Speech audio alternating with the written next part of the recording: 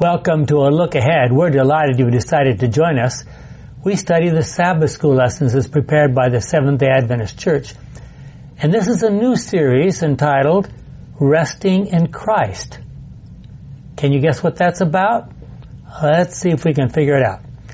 This particular lesson gives us a contrast, living in a 24/7 society. That doesn't sound like very restful stuff to me. This is lesson number 1 in that series for July 3 of 2021. As usual, we'd like to begin with a word of prayer.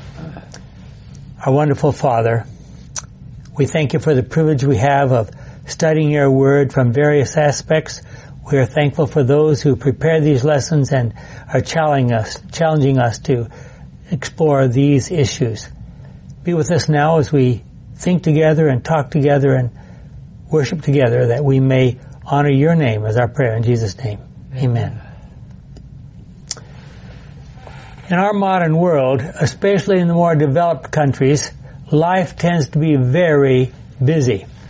Technology has made us available, if you understand what I'm talking about, available 24/7.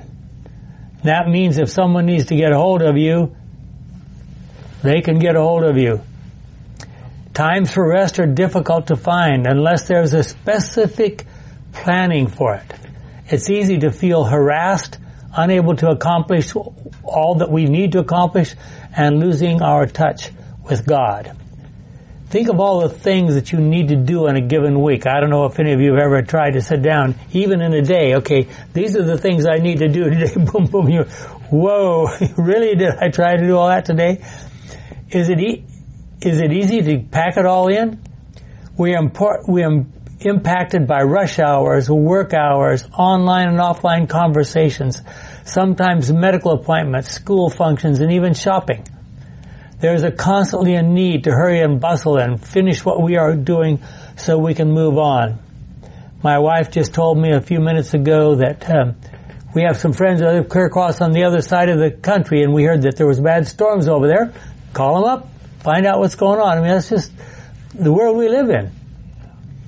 What did God have in mind when we created a special rest? He created a special rest day for us. Jim? Genesis 2, verses 1 to 3. And so the whole universe was completed. By the seventh day, God finished what he had been doing and stopped working. He blessed the seventh day and set it apart as a special day, because by that day he had completed his creation and stopped working. American Bible Society. It's very important to recognize that when it says he rested, it's talking about he stopped working. Doesn't mean that if God all of a sudden decided to completely rest, the whole universe would collapse. Well, what do you think? Did God think Adam and Eve at the Garden of Eden were going to be so busy that they would need a day of rest? Or was that day set aside specifically for closer communication with and or communion with God and the angels? Or did God realize that trouble was coming and that we would need to set aside a specified time to honor him because of his gifts of life to us and all that involves? I think probably both. Yep. Some of the first, and as it developed, he saw down the road. Mm-hmm. But without setting some time apart, how are they going to learn from him? You know, if we refer to God as a father, a duty of the parent is to teach the kids. Well, that takes time. Yeah. They're not born with all information, so it's a learning. And I think we maybe don't put enough space or value on the importance of learning. Yeah. Think of all the so-called labor-saving devices that we have now available to us.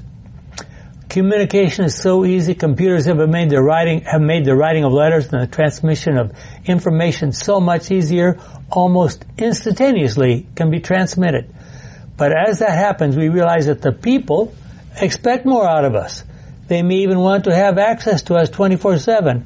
You know, it used to be that you asked for a medical record and you were lucky if you got it in 2 or 3 weeks. It would come by mail in an envelope. Now you call the patients in the office and you call us. We need to have those records, and bam, they send them over. Got it. Yeah. And they used to say, I can remember as a child in our church, people used to say, well, we've got rockets and this and that, and do you think God would let us get beyond here? Oh no, that'll never happen. And now we just had a helicopter on Mars. Yeah. Admittedly, it's only a little one, but they're out there. Why is it that so many people don't think they can get through the day without lots of caffeine? Think of some of the examples in the Bible where rest is important. So, let's take some examples. Soon after Jesus called his disciples officially to follow him in the territory of Galilee, remember, he went down there, was baptized, he went out to the wilderness, he came back, he went to his first Passover, and so forth. Then he spent a year sort of under the radar, traveling around in Judea, because he knew that if he started making himself very public in Judea, he would be in trouble. Then when John the Baptist was arrested, Jesus says, okay, the time has come. I need to move on. And he went to Galilee. And so shortly after that, he started his work in Galilee. He said, okay, it's time to call his disciples. He got the 12 and he named them. And after praying about it for a whole night, he prepared them to go out as apostles. He knew that it wouldn't be very long before they would have to go out and stand on their own. So they were sent out 2 by 2 to help each other with the following instructions. Carrie? These 12 men were sent out by Jesus with the following instructions. Do not go to any Gentile territory or any Samaritan towns. Instead, you are to go to the lost sheep of the people of Israel. Go and preach, the kingdom of heaven is near. Heal the sick, bring the dead back to life, heal those who suffer from dreaded skin diseases, and drive out demons. Okay, now I have to ask you a question. When Jesus said to his disciples, go and bring the dead back to life, they said, okay, no problem. I mean, if you were given those instructions, how would you respond? You want us to do what? You'd wonder about it for sure. Well, if you really were given the power by God to bring people back to life, to heal lepers, and to drive out demons, would it be any wonder that people from everywhere would be coming and asking you to help them? I mean, every reason. Have you heard what's happening? The guys walking down the street can raise the dead. And we've still got leprosy. Yeah, wow. Try to imagine what kind of rush there would have been on any person who had the power to do all those things. Yeah. I'm not sure why we do not have any records of healings done by the disciples while Jesus was still present. I wish we had some. Someday we'll get to see that, I hope. Yeah. We'll get to see what did the disciples, how did they start out? I would like to know, how did they approach people? You know, would you like to be raised from the dead? No, I mean, you know. Well, Christ, obviously, he must have been taught quite a bit about it with the angels coming and talking to him. Yeah. And they probably swapped a whole lot between themselves than we even dream of anymore. Yeah. Well, now, they went out. They were doing God's work. Yeah. They were, I mean, there was nothing wrong, at least as far as we know. They were doing a good work out there. In fact, what they were doing was wonderful, and hopefully they were spreading the gospel in addition to healing people. But even that kind of work needs to be interrupted by periods of rest, and that's what we're going to talk about. Just as Jesus told his disciples, it is possible to be overwhelmed by doing good. And so this was Jesus, after they came back from that effort, going out around through Galilee, they came back, and this is what Jesus said to them, Mark 6:30-32. The apostles returned and met with Jesus, and it's interesting. It says, the who returned? The apostles. Why aren't they called disciples? You're right. What does disciple mean? A teacher or something, isn't it? No, not a teacher. Quite. A learner. Learner, okay. A learner means a person who's a student. Disciple is a student, basically. What's an apostle? A witness? Someone who's sent out to do, it's the same, apostle in Greek is the same as a missionary in Latin. Yeah. He's sent out to do a job. So these people have been sent out to do a job. So already Jesus is calling them apostles. Yeah. Even though this is very early in their ministry. Jesus, this is, usually we don't call them apostles until after Jesus is dead and they start spreading the gospel all over. No, Jesus is calling them apostles as soon as he sends them out through Galilee. Is that related to apologist? It's a little different. But they're still the word. They're still, he's like, they're the nature of an ambassador. Right. That would be maybe a better, easier to understand. Mm-hmm. There were so many people coming and going that Jesus and his disciples didn't even have time to eat. What did you expect? Yes. So he said to them, let us go off by ourselves to some place where we will be alone and you can rest for a while.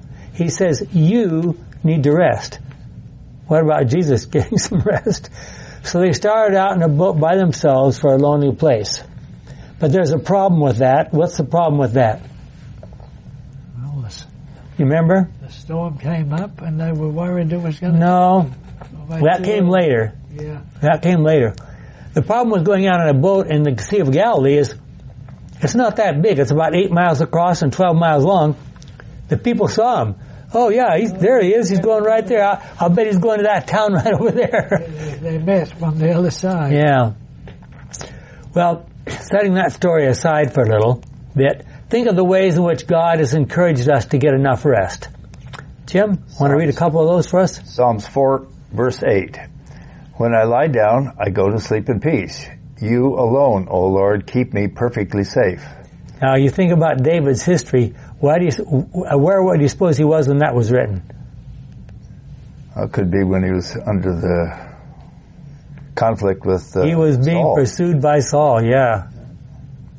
Exodus, chapter 23, verse 12. Work 6 days a week, but do no work on the seventh day, so that your slaves and the foreigners who work for you and even your animals can rest. Then Deuteronomy 5:14. But the seventh day is a day of rest dedicated to me. On that day, no one is to work, neither you, your children, your slaves, your animals, nor the foreigners who live in your country. Your slaves must rest just as you do. And then Matthew 11:28. Come to me, all of you who are tired from carrying heavy loads, and I will give you rest. All from the Good News Bible. Thank you. God intends for us to have certain cycles built into our lives, day and night. I mean, that's an obvious one. We have to. 6 work days and then a Sabbath. And he didn't leave the results to chance. Observing the Sabbath is a commandment. It's not merely a suggestion. Well, it's more the nature of a prescription. Yeah. It's prescription for life, because you got to learn, have time to learn. God doesn't want to occupy all your time, and He's not in need of praise, but you need to have an opportunity to learn and listen. So what could you do to improve things in your own life? Do you ever feel physically, emotionally, and mentally worn out? Been there. Well, some of us may be rushing around so much that we are physically exhausted. Others are strained to the point where they are emotionally empty. Yes. And all you need to do is talk to some of the healthcare professionals. I work with a lot of them, and we just keep them just... Yes. I mean, they I don't know if they get a moment to sleep or rest or anything. There's so many people who need psychiatric and psychological help. Okay. And if these two types of exhaustion, the physical and the emotional, combine, discouragement, even depression may set in. Yeah. Consider the story of Baruch, Jeremiah's scribe, as things were getting worse and worse in the city of Jerusalem. Now let's just review really quickly. What happened, what events happened in Jerusalem in the lifetime of Baruch? You want me to read it? Well, I want you to tell me first, and then I'll... Okay. Then we'll have... Do you remember? The city of Jerusalem was overrun and conquered 3 times by Nebuchadnezzar. And the last time he was so tired of messing with the Jews, he just completely turned the city into a pile of rubble. So that's the kind of environment we're talking about here. Go ahead and read the verse there. Reading from Jeremiah chapter 45, verses 1 through 5. In the 4th year that Jehoiakim, son of Josiah, was king of Judah, Baruch wrote down what I had dictated to him. Then I told him that the Lord, the God of Israel, had said, Baruch, you are saying, I give up. The Lord has added sorrow to my troubles. I am worn out from groaning, and I can't find any rest. But I, the Lord, am tearing down what I have built and pulling up what I have planted. I will do this to the entire earth. Are you looking for special treatment for yourself? Don't do it. I am bringing disaster on the whole human race, but you will at least escape with your life wherever you go. I, the Lord, have spoken. Again, that's from the Good News Bible. What would you think of that? Yeah. In order to understand what was going on in Baruch's life, we need to consider several factors. It was about this time that the Lord commanded Jeremiah to commit to writing the messages he desired to bear to those for whose salvation his heart of pity was continually yearning. You remember the story of Jeremiah's writing his book? What happened after he carefully had gone to all the trouble and expense of writing it all out? What happened? Torn up or something, and the people in the king's group found out about it, and they said, "Bring that thing to me. I want to read it." And he would read a column or two and cut it off with his knife and throw it in the fire, and he had to go back and do the whole thing all over again. And those of you who know, the book of Jeremiah is dated pretty carefully. It's not in order anymore, chronological order. So I don't know how it got that way. Well, take thee a roll of a book, the Lord bade his servant, and write therein all the words that I have spoken unto thee against Israel, and against Judah, and against all the nations, from the day I spoke unto thee, from the days of Josiah even unto this day. And it may be that the house of Judah will hear all the evil which I purpose to do unto them, that they may return every man from his evil way, that I may forgive their iniquity and their sin. Jeremiah 36, 2 and 3. In obedience to this command, Jeremiah called to his aid a faithful friend, Baruch the scribe, and dictated all the words of the Lord which he had spoken unto him. Now this wasn't some kind of electronic device. Baruch is sitting there on a piece of rough papyrus paper there, and he's trying to very carefully, probably wrote half a dozen letters, and then he's got to dip his pen in the ink again, and so it was a slow process. Going down now to verse 4, these were carefully written out on a roll of parchment and constituted a solemn reproof for sin, a warning of the sure result of continual apostasy, and an earnest appeal for the renunciation of all evil. When the writing was completed, Jeremiah, who was still a prisoner, remember they didn't like what he was saying, so they put him in prison, sent Baruch to read the roll to the multitudes who were assembling at the temple on the occasion of a national feast day. Imagine here, everybody's going to church here, and here's somebody reading the book of Jeremiah to them as they go by. In the 5th year of Jehoiakim, son of Josiah, king of Judah, in the 9th month, it may be, the prophet said, they will present their supplication before the Lord and will return everyone from his evil way. For great is the anger and the fury that the Lord hath pronounced against his people. Verses 9 and 7. That's from Prophets and Kings from Ellen White, 432 and 433. Remember that Jeremiah also wrote Lamentations. It's a pretty incredible book if you look at it. Lamentations was not written until about 586 BC. So this was later in Jeremiah's experience, when Jerusalem was finally destroyed completely by Nebuchadnezzar's army. Jerusalem became a pile of rubble. What do you think Nebuchadnezzar said to Daniel about Jerusalem when he returned to Babylon? You ever asked yourself that question? Okay, Daniel, you stay home and work on keep the place going here. I've got some work to do. He goes off and just wipes Jerusalem out flat. And he comes back, well, what did you do?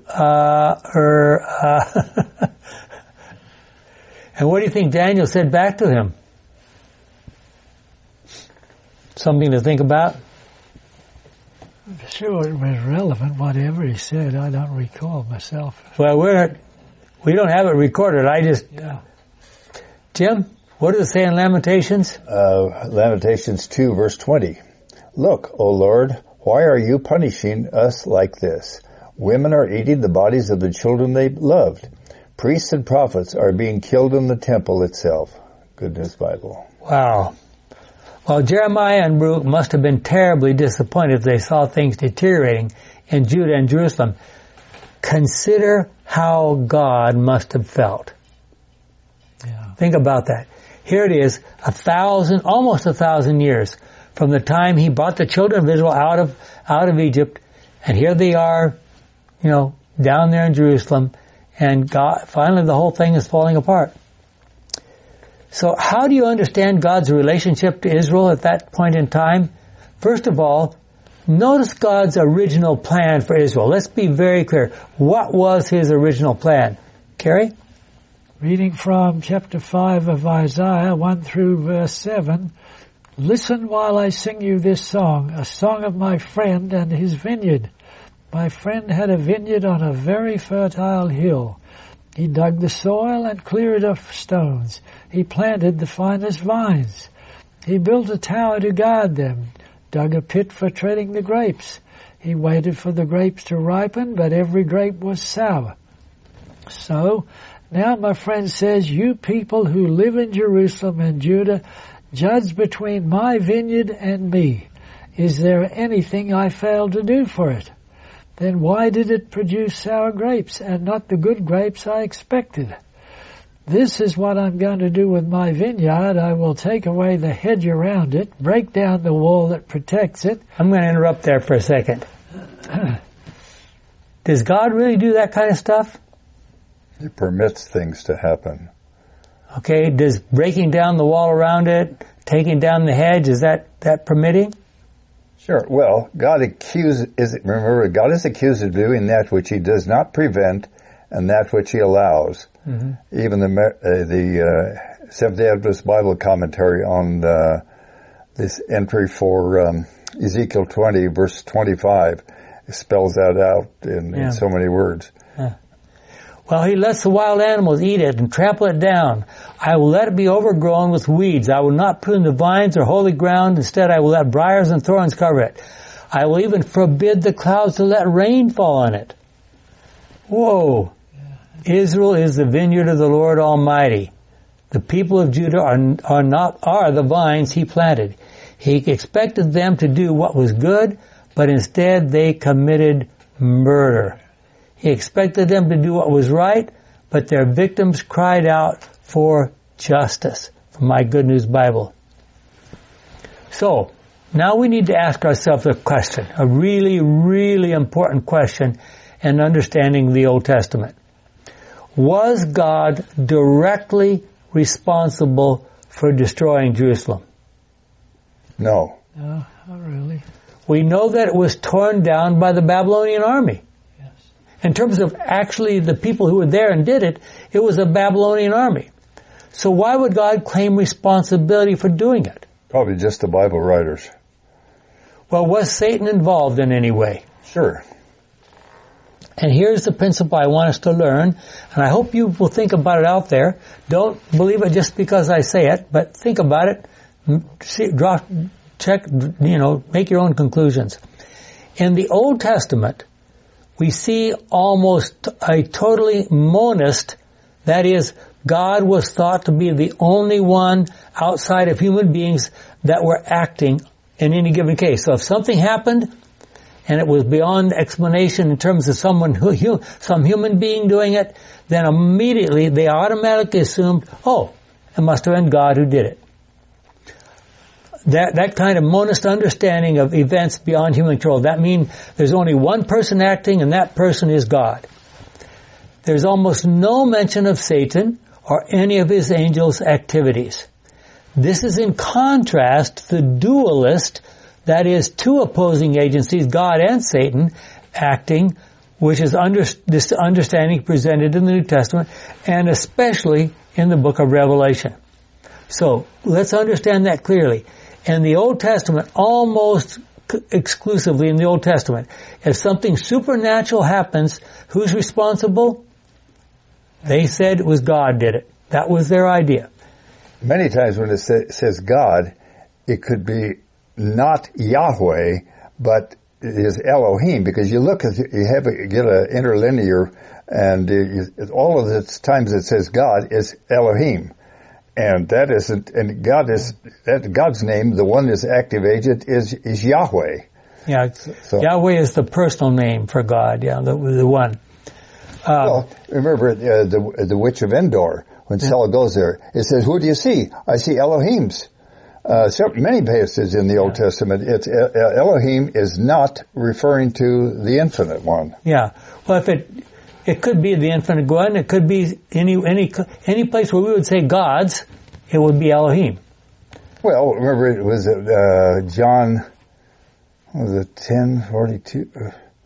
10:24, I say unto you, you're gods. Psalms 82:7. I say to you, you're gods. He's talking to the other heavenly intelligences. Yeah. So that word that we translated as God, G-O-D, doesn't necessarily refer to the infinite one and his power. That's correct. Thus, in the Old Testament, it was automatically assumed that whatever happened was the action of God himself, because they felt that if he didn't do it, at least he didn't prevent it. And finally, God gave Baruch, getting back to our Baruch story, a promise that his life would not be destroyed. How do you suppose that made Baruch feel? And what about us? I mean, did he get brazen and say, well, I can walk out in the street, I don't have to worry about these Roman or Babylonian forces here? A committed Christian. Again, another thing I want you to think about very carefully. A committed Christian has a guaranteed future. We may have a lot of trouble to go through between now and then, even death, but the future of God's paradise, in God's paradise, is guaranteed. Well, Judah was one. Israel was one. Yeah. Same thing. During this series of 13 Sabbaths, for this quarter of lessons, we will be talking about rest. What kind of experiences does the Bible mean when it talks about rest? Now, Jim has just mentioned that the name Elohim can be used in different ways in the Old Testament. Elohim, of course, is a Hebrew word. There are also many different words for rest. There are several that are specifically talked about in this lesson. The first word is Shabbat, which means to cease work, to rest, to take a holiday. Of course, that's where we get our word Sabbath. In Genesis 2, 2, and 3 that Jim read for us earlier, there it is. We see that God created for us a Sabbath once a week during which we are to rest and celebrate our relationship to Him. He gave us an example of stopping His work. That's what that means. Another example of this word Shabbat is found in Exodus 5:5, when Moses, having returned to Egypt, remember after that 40 years out there in the Midianite desert, after having returned to Egypt, demanded that the children of Israel stop working on the Sabbath. So that particular Sabbath word of Shabbat means what? Stop what you're doing. Okay, rest. Stop what you're doing. Okay, number 2, nuach. This word can be translated as rest or settle down. It is even used to describe the spirit of Elijah resting on Elisha. And there's verses, Exodus 20:11, Deuteronomy 5:14, Job 3:13, Numbers 10:36, and 2 Kings 2:15, just as some examples. Another word. The third word, Hebrew word for rest is shakat, to be at rest or grant relief or be quiet. It was used to describe the land after Joshua finishes military campaigns to conquer the land. You remember that Moses climbed to the top of Mount Nebo and died, and God took him to heaven. But the children of Israel were left in the hands of Joshua, they crossed the river and, marched around Jericho and it was collapsed. And then they made arrangements. They had that problem with Ai, but then they got their act together and following God's instructions, they conquered much of the land. Not all of it, but much of it. They had a northern campaign and they have a southern campaign. So now, when that's all over, what do they have? They have a rest. Okay? So that's a rest after a military campaign, for example. Raga. This is our fourth word. This word is used to describe the loss of peace the children of Israel would experience in exile, and again describing the renewed peace that they would get when they return home to Jerusalem. So they lose this peace when they become prisoners or slaves over in Babylon, and they regain the peace when they come back to Jerusalem. Okay? So how would you describe that? You can think of a good word in English.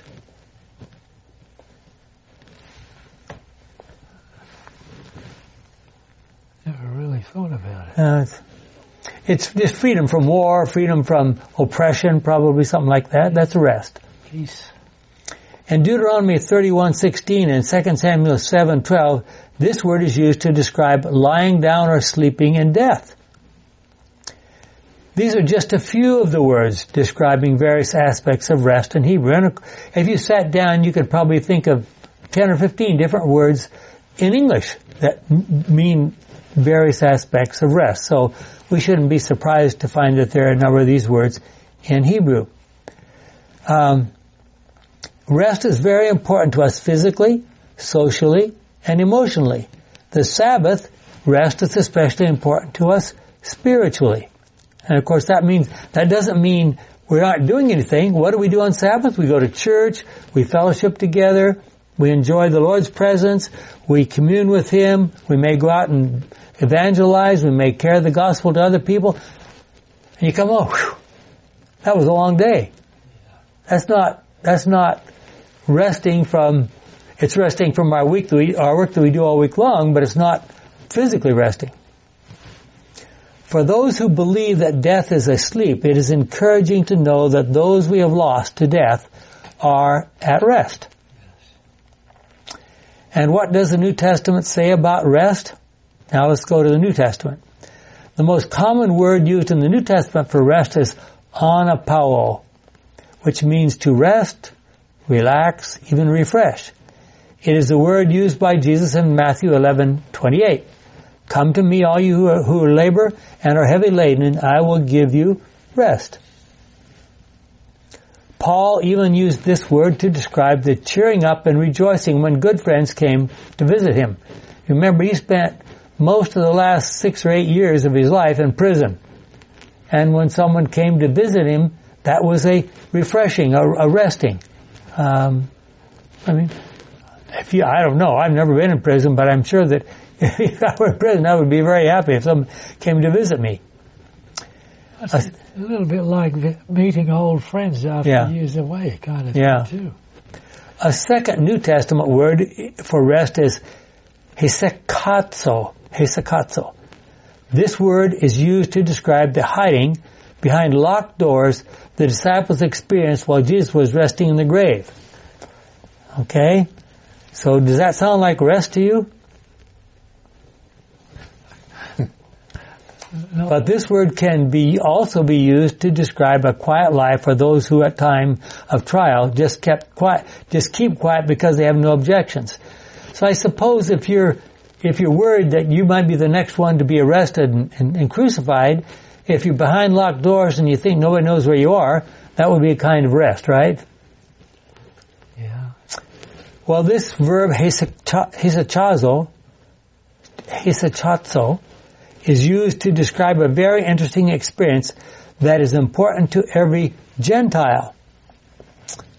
Okay? Acts chapter 11, reading 1 through 4, 12 and 18. The apostles and the other believers throughout Judea heard that the Gentiles also had received the word of God. When Peter went to Jerusalem, those who were in favor of circumcision, Gentiles, criticized him, saying, You were a guest in the home of an uncircumcised Gentiles, and you even ate with them. So Peter gave them a complete account of what had happened from the very beginning. Okay, let's interrupt for just a second and talk about that. You remember what happened? Peter is down on the coast. He's staying with Simon the tanner, which means tanners deal with dead animals all the time, skin them and prepare the stuff like this. So it's a contaminated place. It's not like this is a pure sanctuary in Jerusalem where everybody's purified, and this is a place where death is being dealt with every day. Peter's staying there, and then these people came. Cornelius gets a vision up there in Caesarea Maritime. He gets a vision. He says, send these guys down. He sends these guys down. He told them exactly where to go, called for Peter. Peter said, well, come in and have something to eat, rest. Okay, we'll go tomorrow. And what did Peter do before he left Joppa? Made sure he took somebody with him. He took 6 other people with him. And why did he take all those people with him? Because it was the law back in Israel. If things legal, you better have somebody to back you up. You better have your backups if you're doing something that's not, excuse me, if people think it's not right. Yeah. Well, the Spirit told me to go with them without hesitation. These 6 fellow believers from Joppa accompanied me to Caesarea. And we all went into the house of Cornelius. So it wasn't me, guys. There was 6 other guys. All of us were there. And when I began to speak, the Holy Spirit came down on them just as on us at the beginning. Then I remembered what the Lord had said. I'm sorry, I stole your text there, Carrie. All right. John baptized, go ahead. John baptized with water, but you will be baptized with the Holy Spirit. It is clear that God gave those Gentiles the same gift that He gave us when we believed in the Lord Jesus Christ. Who was I then to try to stop God? Can you imagine that? Here's all these people with all their accusations, and they're thinking, "Oh no, you shouldn't have done that."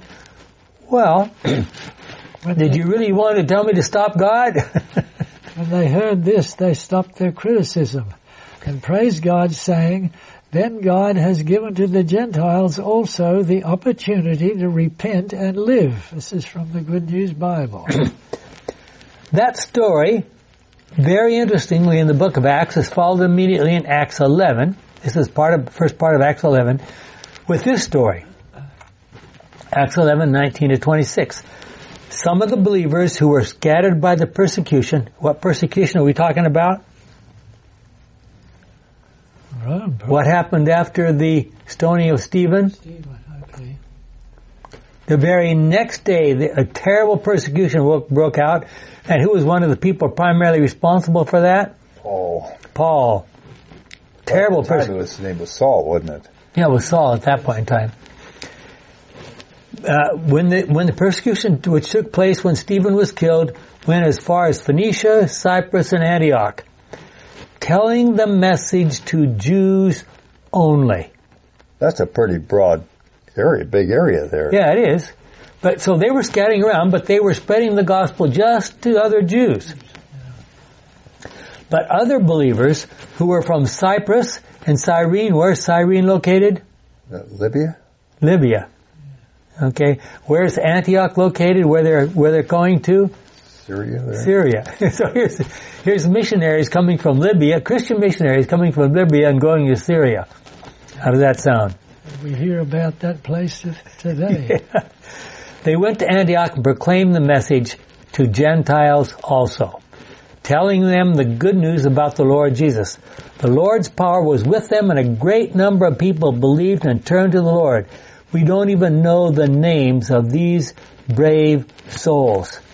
The ones who first, on their own, decided that they were going to evangelize Gentiles. We don't even know their names.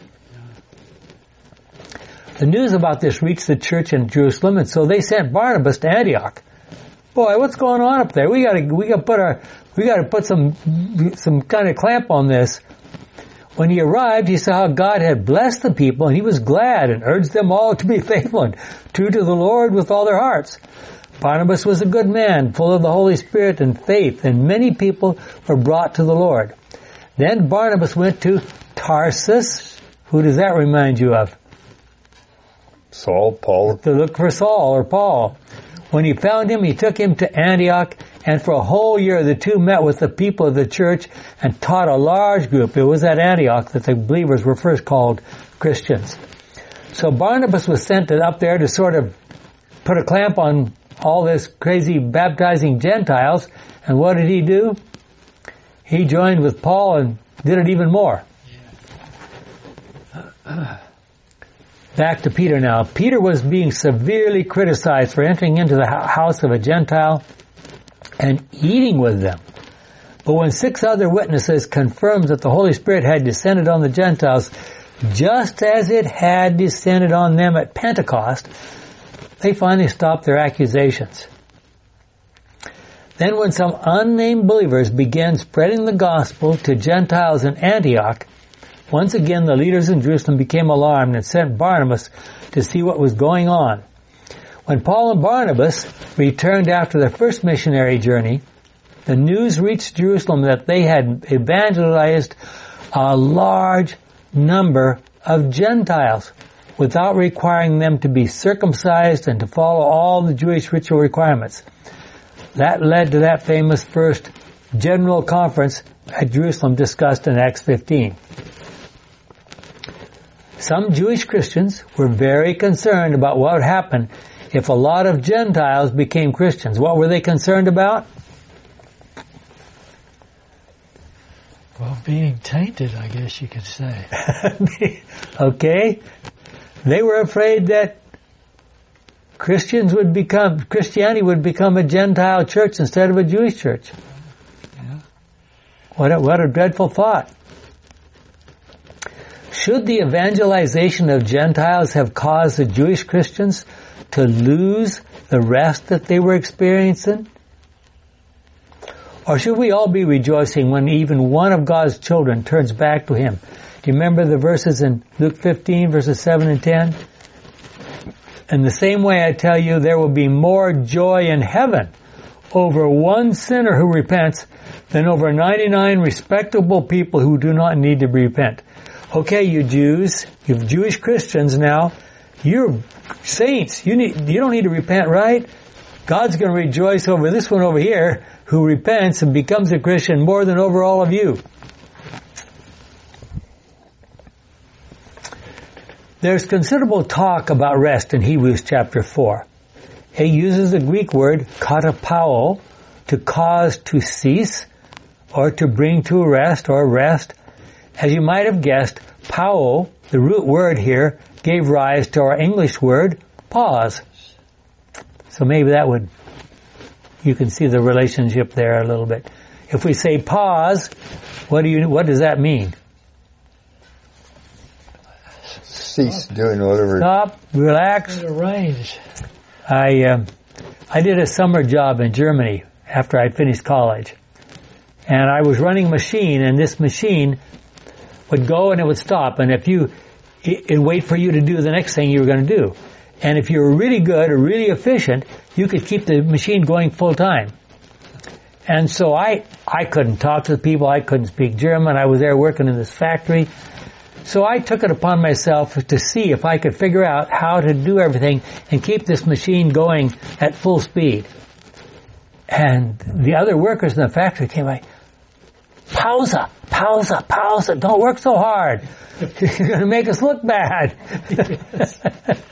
Oh dear. And what happens to people who can't seem to find rest anywhere? Well, there's a very sad story told about Cain in Genesis 4, 1 through 12. You know, I'm sure hopefully all out there know the story of Cain.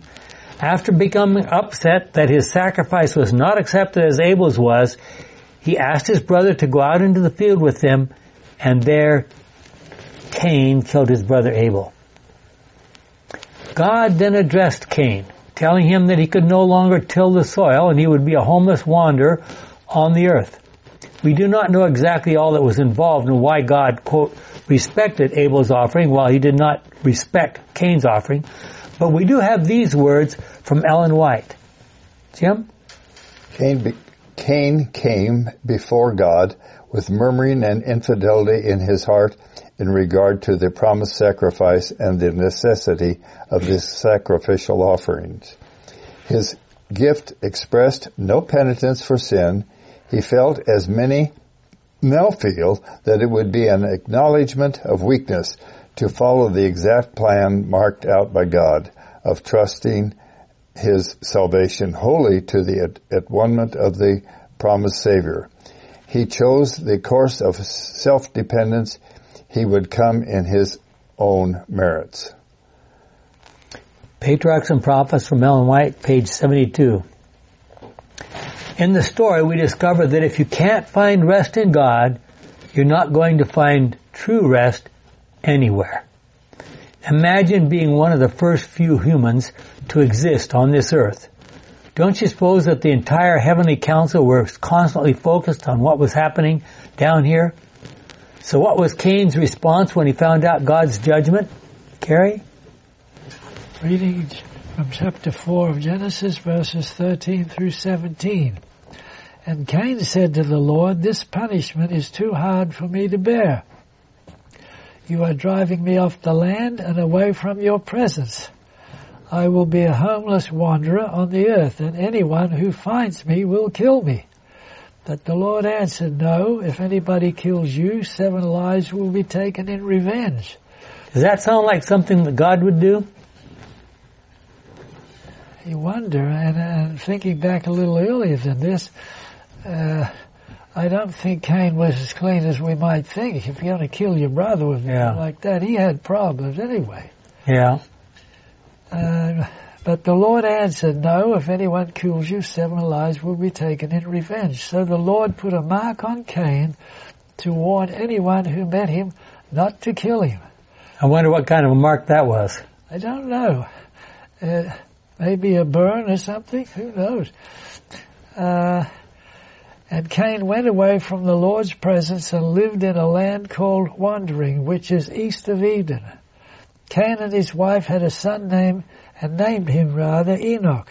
Then Cain built a city and named it after his son. That's from the Good News Bible. Okay, so apparently Cain couldn't get crops to grow for him anymore.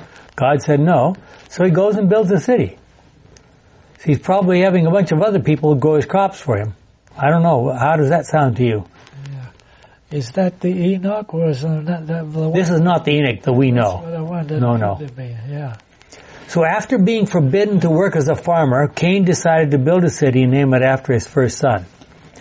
One of the questions that has perplexed some down through the ages is, where did Cain's wife come from? Cain, Abel, Seth, and probably all of their brothers and sisters had to choose to marry a sibling.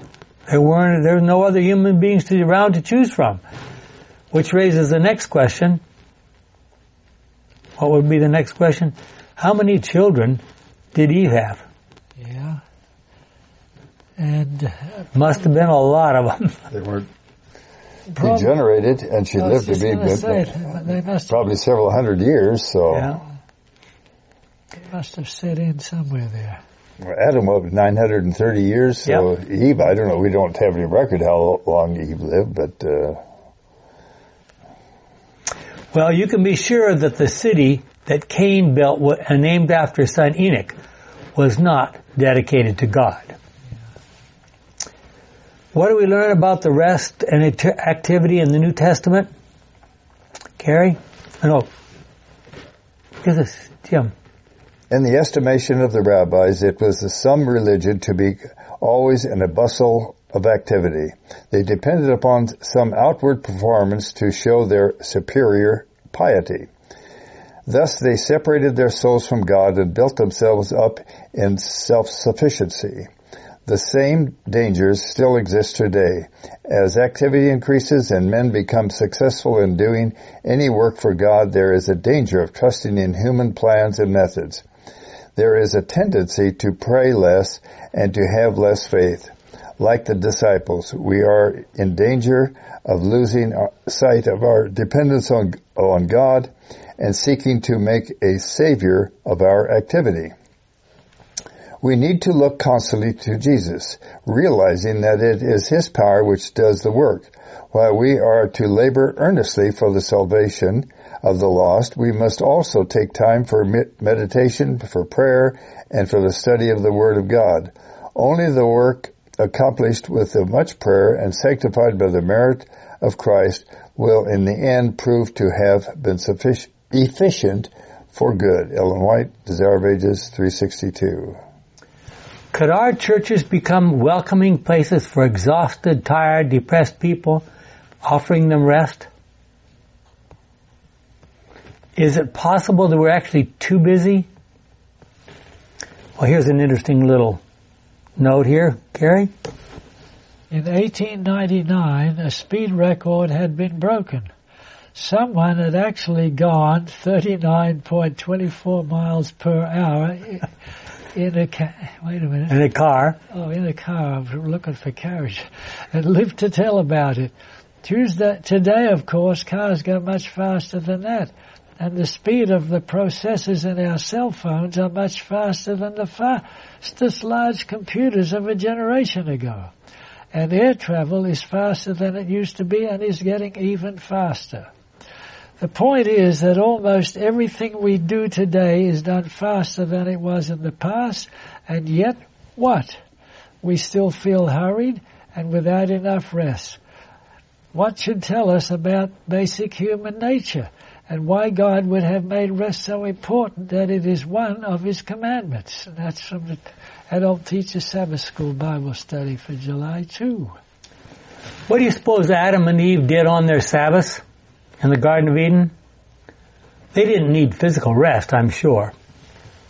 I'm sure they spent very happy times with God and with angels. Yeah. How serious is the rest problem in our world today? We've already suggested that living a harrowed, harassed, too busy life can lead to discouragement and even depression. There is a growing, and I want you all to think about this very carefully, there's a growing concern, and by the way, if you're interested in getting some of this information that we use here, these handouts are available on our website at theox.org.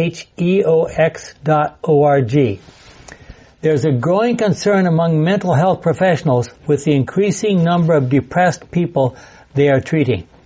It is estimated that there are more than 300 million depressed people in our world, and that depression will surpass heart disease as the leading cause of death in a few decades. Adult Teacher Sabbath School Bible Study Guide. Wow. And I can vouch for this one. More than 270 million prescriptions of antidepressants are sold in the United States alone every year. Only in the United States. Yeah. Why do you suppose God chose a palace and time as His premier example of rest? Human beings like to produce massive buildings such as the Palace at Versailles in France, which contains 700 rooms and 67,000 square meters of floor space to represent their accomplishment. But God produced a what? Palace in time. Is it clear to you why Abraham, Joshua Heschel calls the Sabbath a palace in time? What do you expect to experience during God's palace in time? What kind of rest do you look forward to each week when the Sabbath comes? Think about it in your experience, and each one of us would have different ideas, I'm sure, but clearly that's a time to spend some special time with family. It's a time to commune with God. It's a time to go to church and share with others in the church setting. So many things. These are things to do. They're not like resting in bed. They're things to do, but they are a rest from our usual activities, right? Do you get a break in dealing with mental problems, physical challenges, even distressing interpersonal relationships? Have any of you had experiences of working with someone that they just rub you the wrong way every time you come in contact with them? The Sabbath should be a stress buster. Have you experienced the blessings God pours out on His Sabbath each week? So what happens if we become so busy that we can't keep up with all our responsibilities? We begin to lose focus. It's easy for us to get so wrapped up in our so-called responsibilities that we fail to take time with God. 2, as we have seen, we become physically, mentally, emotionally, and spiritually exhausted. It is easy to do things that we later regret. We can even experience burnout, and some become so distraught that they may commit suicide. 3, it is so easy to begin to neglect prayer and Bible study, and our most important relationships in life suffer. All who are under the training of God need the quiet hour of communion with their own hearts, with nature and with God. In them is to be revealed a life that is not in harmony with the world, its customs, or its practices, and they need to have a personal experience in obtaining a knowledge of the will of God. We must individually hear Him speaking to the heart. When every other voice is hushed, and in the quietness we wait before Him, the silence of the soul makes more distinct the voice of God. My favorite time to listen to the Bible, listen to the writings of Ellen White, is when I'm running at 5 o'clock in the morning, out through the hills. He bids us, be still and know that I am God, Psalm 46:10. This is the effectual preparation for all labor for God. Amidst the hurrying throng and the strain of life's intense activities, he who is thus refreshed will be surrounded with an atmosphere of light and peace. He will receive a new endowment of both physical and mental strength. His life will breathe out a fragrance and will reveal a divine power that will reach men's hearts. Ellen White, Ministry of Healing, 58, paragraph 3. Have you ever felt like your life was full of one more letter, one more committee, one more text message, one more responsibility? The rest that God offers us does not mean that we won't have problems, but it does mean that we have an internal assurance that He has a plan for our lives that can never fail. He will never leave us or forsake us. And we're running out of time here. When we become too busy, there's a lot of things that happen to us that aren't healthy. We need to rest. Our Creator is designed for us to rest. Living apart from our Creator, as symbolized by Cain's experience, only frustrates our attempts to have inner peace and lasting joy. Let's pray. Our kind and wonderful Father, stop and think of the idea. We need to stop and think of the idea of You're offering us rest. What a marvelous thing. When we lie down in the bed at night, after a busy day, it's so nice to relax and rest. And on the Sabbath, such a special occasion to relax from our regular responsibilities. We just want to thank You so much for providing these opportunities for us to regain our strength and our energy so that we can move on with the next responsibilities that we have. Thank You again. We pray in Jesus' name. Amen. Amen.